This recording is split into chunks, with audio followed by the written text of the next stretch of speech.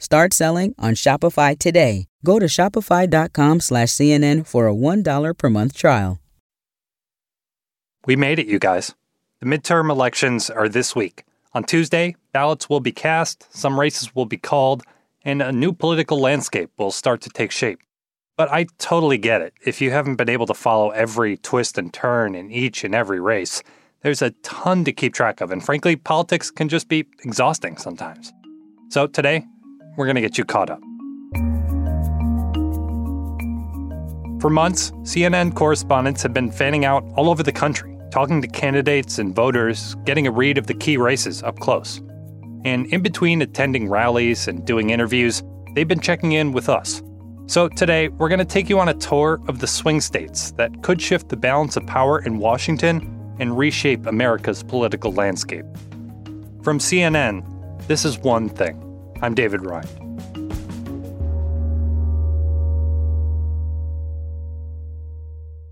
I want to start with the big picture. As of today, Democrats control the House of Representatives and have a tie-breaking vote in the U.S. Senate with Vice President Kamala Harris. 50-50 becomes 51-50. On Tuesday, Republicans need a net gain of just 5 seats to take back the House. It's even closer in the Senate. Just 1 flip seat will do. So those are the stakes. The final outcome will largely decide whether President Joe Biden can get any legislation passed in the final 2 years of his term. But remember, more often than not, the president's party loses the midterms. It's happened in 18 of the last 20 midterm elections dating back to 1942. It's as close to a hard and fast rule that we have in politics these days. So keep all that in mind as you watch the returns come in on election night. But there'll be a few states you will want to focus on, because they can tell us a lot about where things are headed. So let's get the tour started. I'm Jessica Dean. I'm a congressional correspondent for CNN, and I am covering the Pennsylvania Senate and gubernatorial races. You might remember that Pennsylvania officially put Joe Biden over the top in 2020. It could now help Democrats hang on to the Senate.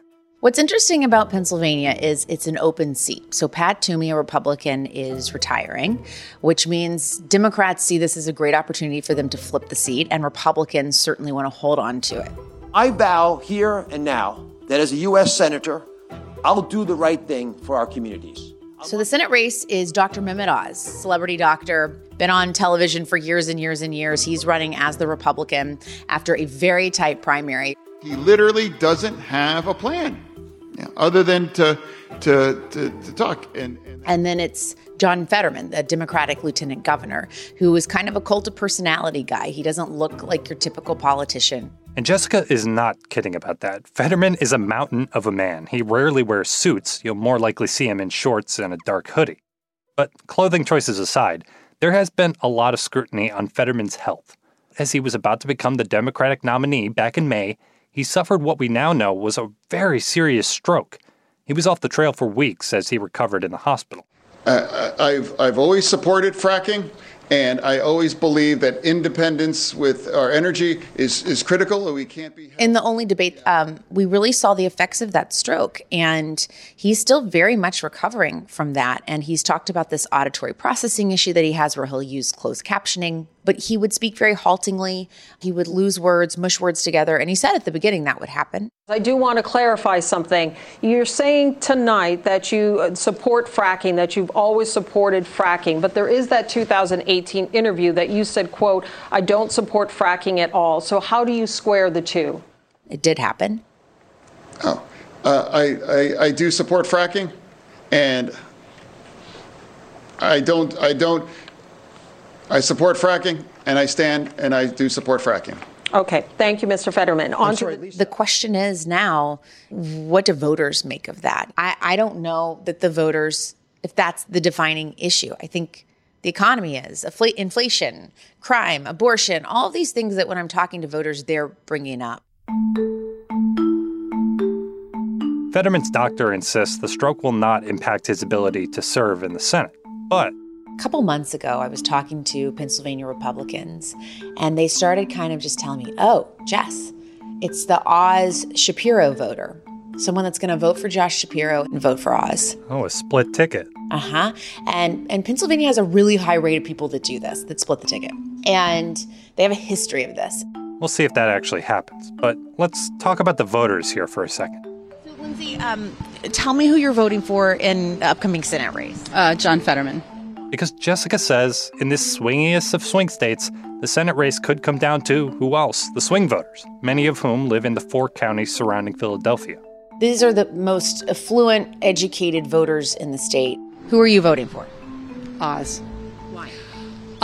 Because he is, to me, he seems fair. And the women especially are quite independent in terms of their vote. They'll vote for Republicans and Democrats.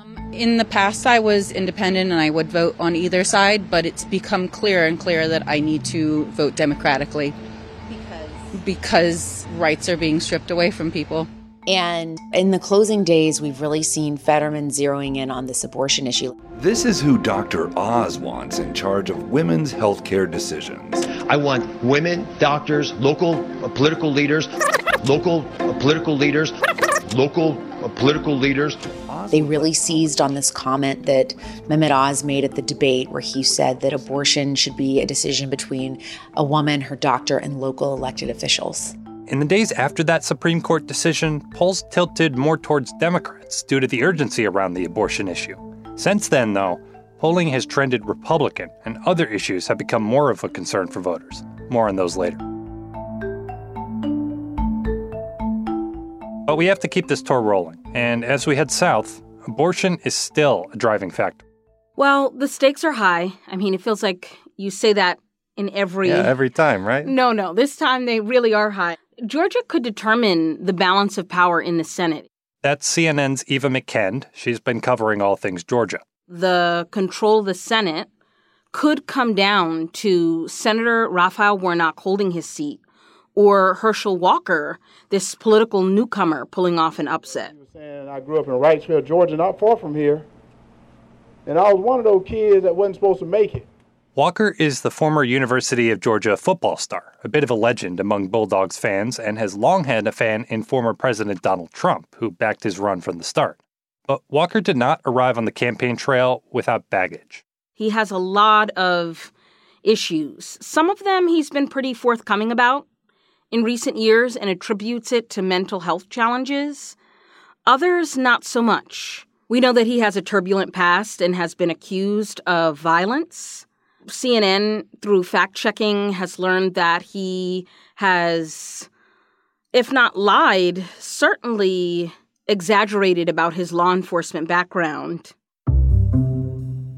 And that is sort of just the tip of the iceberg because a major October surprise a few weeks ago. And that's where we come back to the issue of abortion. Herschel Walker's Senate campaign now reeling, upended by an explosive report. Because that October surprise Eva mentioned came in the form of a Daily Beast report that Walker paid for an ex-girlfriend to have an abortion when they were dating more than a decade ago. It's important to say, CNN couldn't independently verify the allegations, and while Walker says yes, he did send a $700 check to the woman, he continues to deny it was to reimburse her for an abortion. I never paid for an abortion, and it's a lie. A few weeks later, another woman came forward to claim Walker pressured her to have an abortion in 1993. Walker denied that as well. I'm Raphael Warnock, and I approve this message. For you, Herschel Walker wants to ban abortion. There's no exception in my mind. Like I say, I believe in life. There's not a national ban on abortion right now, and I think that's a problem. But for himself, Herschel Walker paid for an abortion for his then-girlfriend. It's Walker's position on abortion that made this story such a scandal. He believes there should be no exceptions on abortion, not for rape, incest, or life of the mother. But Eva tells me that apparent hypocrisy has not really shifted the dynamics here. It seems like even those who might have been uncomfortable with Walker initially have been coming around. I think so. I think there were concerns about the things that had come out about him. He did really good in the debate to kind of ally that, and so that was really good. I think that helped him a lot. And as we've seen in the past, voters are able to stomach a lot if it means their team comes out on top. Why are you supporting Walker? What issues, policies are top of mind for you? Well, definitely I want to see the Republicans take over the House. And I think it's time that we get Republicans back in office. And I think at the end of the day, it's not so much about the candidate. It's more about this person as a vehicle to achieve a certain goal. Okay, so like I said earlier, I don't want you to think that abortion is the only issue motivating voters. Because in poll after poll, there's one major concern that voters in battleground states put above all others: the economy and inflation. So year over year, we're at an 8.2% inflation rate. So that means that everything from your food to energy, what you spend to heat and cool your home, gasoline, and shelter, housing, that's all up. That's Vanessa Yurkevich. She's CNN's business and politics correspondent, and she's taking our tour to the Midwest. We went to Lordstown, Ohio. Lordstown was sort of the poster child of U.S. auto manufacturing. General Motors was there for decades. Vanessa says that all changed in 2019 when GM closed up shop in Lordstown. That means a lot of people were suddenly out of a job. Well, over the past few years, that's started to change. Big companies like Foxconn have moved in, and factories are up and running again. What is the current footprint of this facility? 81,000 square feet with the offices. We visited one called M&M Industries, and it was actually an old plant that made seats for GM vehicles. It's now making plastics, but they're employing local people from the area. There is not enough space. As you can see, our warehouse is currently full. We're breaking ground right now for a 79,000 square foot expansion. That should be really good news for a place like Lordstown. Should be. But are people feeling good? They are feeling good about their town, but they're not feeling good about the economy. And that's the thing. This is a strange economic moment. On one hand, inflation is definitely running wild. That's bad. But at the same time, there are tons of jobs available. GDP data is strong. The economy actually grew in the third quarter. Those should be positive signs. But Vanessa says for most voters, it still just comes back to how much will the basics cost me? So you're here at the gas station, you're filling up today? Yes, I am. Okay. Yes, I am. What are your thoughts about gas prices? Too high. People at the gas station said, well, I just spent $70 filling up my small, sedan. What is that about? How would you say you're feeling about the economy right now? I'm scared, honestly. And I don't know where we're going to go from here.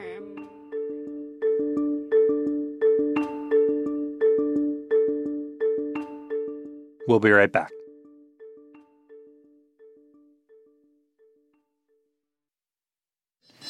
Hold on 1 second. Can we pause for a second? I don't know why my hotel room.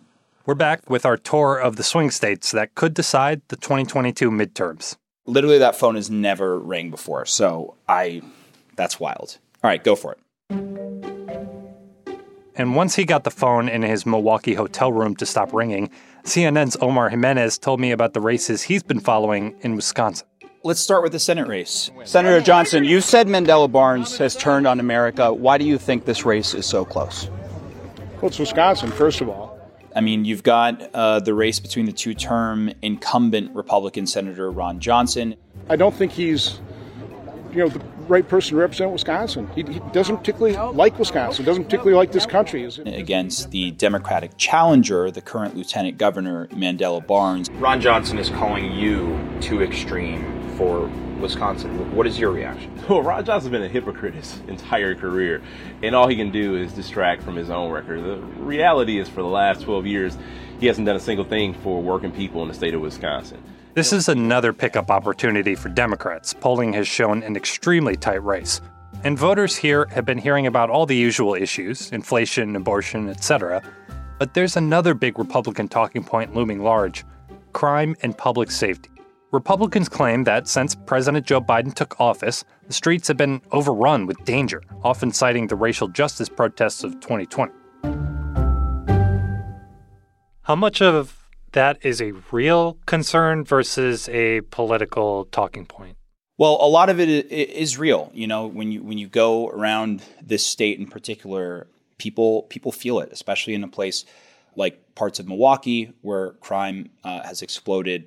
That said, the Democrats in Wisconsin, Mandela Barnes, for example, he has tried to go on offense on this because with him, Senator Ron Johnson and the Republicans have tried to take some of what he has said in the past in regards to the defund the police movement. Mandela Barnes has a very sordid record of hostility toward police, having more sympathy for criminals than he has the victim. Take a look. Barnes, while he didn't necessarily come out and say, I want to defund the police, he did float the idea of trying to take from some overbloated police departments and use that to help prevent crime from happening in the first place, a position that he still largely supports. But then they have now turned this around and said, look, I have the support of law enforcement. Barnes has said this from many law enforcement officers. And how can you say you support law enforcement of Senator Ron Johnson when you have downplayed aspects of what happened on January 6th? You know, it is just appalling the steps that Ron Johnson has taken. You know, just because he didn't like an election result, tried to send fake electors to the vice president, and also supporting a violent insurrection, an attempted overthrow of our government. That's how out of touch and extreme he's been for this state, but also a danger to this country. As my team and I were joking to ourselves, Wisconsin has become as synonymous with close elections when it comes to the state's identity as cheese curds and beer. So we're expecting things to be close. Our final stop is in Arizona, where I found CNN senior national correspondent Kyung Law. Is the 2020 election still an issue Republicans are running on there? Has it ended? I know the calendar says 2022, but it has not ended for the base of the Republican Party here in Arizona. We had 740,000 ballots with no chain of custody. Those ballots shouldn't have been counted. We had election laws. Where's the evidence in that? Dana, there's plenty of evidence. You can find it. Up and down the ballot in Arizona, Trump-backed candidates are running explicitly on the completely false claim that the 2020 presidential election was stolen from Donald Trump. Again, just absolutely not true in any way, shape, or form. But it's not just relitigating the past, though. Kari Lake, the Trump-backed candidate for governor, has not definitively said whether she would accept the results of this election if she loses to Democrat Katie Hobbs. I'm going to win the election, and I will accept that result. If you lose, will you accept that? I'm going to win the election, and I will accept that result. Because the scary thing is, it's not just talk either. We started seeing reports and video of people sitting outside of 2 outdoor early ballot drop boxes. In Mesa, Arizona, there's video, surveillance video, as well as local news video of 2 guys wearing tactical gear, carrying weapons, their heads covered, their faces covered, and they're wearing camouflage. Yeah, but what are they watching for? I don't know. It doesn't make any sense. And election workers are pounding their heads against a wall, wondering why. Now, a lot of people would just get mad and just look at their phones. Why did you decide to go out there? You know, I've been an activist for many, many years, and I really get tired of people talking a good game. You know, I don't talk. I take care of business. I go out. And we've already seen some conflict. There is a woman we interviewed who, she's very enthusiastic. She feels incredibly impassioned over the last 2 years, hearing all of the lies. And she feels very strongly that people should be allowed to vote. He's putting that in my face. I'm sitting down. He's with a gun standing over top of me. And I'm standing up and pushing back against those people and standing up for everybody's right to vote without fear of retaliation or any kind of intimidation. She's a grandmother, and she decided to take her lawn chair and sit down next to these armed guys outside of a ballot box and record the whole incident. And that's the thing. No matter what happens with any of these races, there are serious concerns about the future of our democracy here. By CNN's count, there are at least 52 candidates running for senator, governor, or secretary of state who have tried to overturn, rejected, or question the 2020 election results. And we've already seen how online conspiracy theories can manifest into politically motivated physical violence. Look no further than that brutal attack on Paul Pelosi just over a week ago. The suspect was allegedly looking for his wife, House Speaker Nancy Pelosi, asking, Where's Nancy? Just like we heard on January 6th. Do you believe that Donald Trump won Arizona? In my heart, I do. Okay? I really do, because when you get that many people involved, there's got to be some fraud. Does everyone at this table feel the same way? Yes. Yeah. That's pretty. There is an entire wing that believes that the entire process is not legitimate. If they don't win, it's not legitimate. And I'm hearing candidates say that, and it's being echoed by the voters who want to participate in this democracy. You know, democracy is not the default. It is an idea that has allowed America to sustain itself. And you just see it dying in certain sectors of American society by 1,000 paper cuts. And with that, we've reached the end of our tour. I hope it adds something to your election night or election week. Remember, there may be some races that won't be called right away, and that's okay. It doesn't necessarily mean something is wrong. And of course, the midterms are a lot more than just these states or just these races. As the results start to pour in, there'll be a ton to analyze. House races, demographic trends, ballot measures, and a whole lot more. And all of that will tell us even more about our political climate and where we go from here. That's next week on One Thing.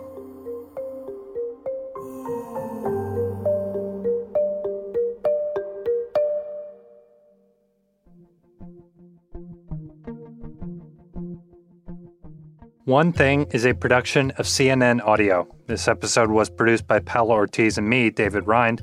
Matt Dempsey is our production manager. Fez Jamil is our senior producer. Greg Peppers is our supervising producer. And Abby Fentress-Swanson is the executive producer of CNN Audio.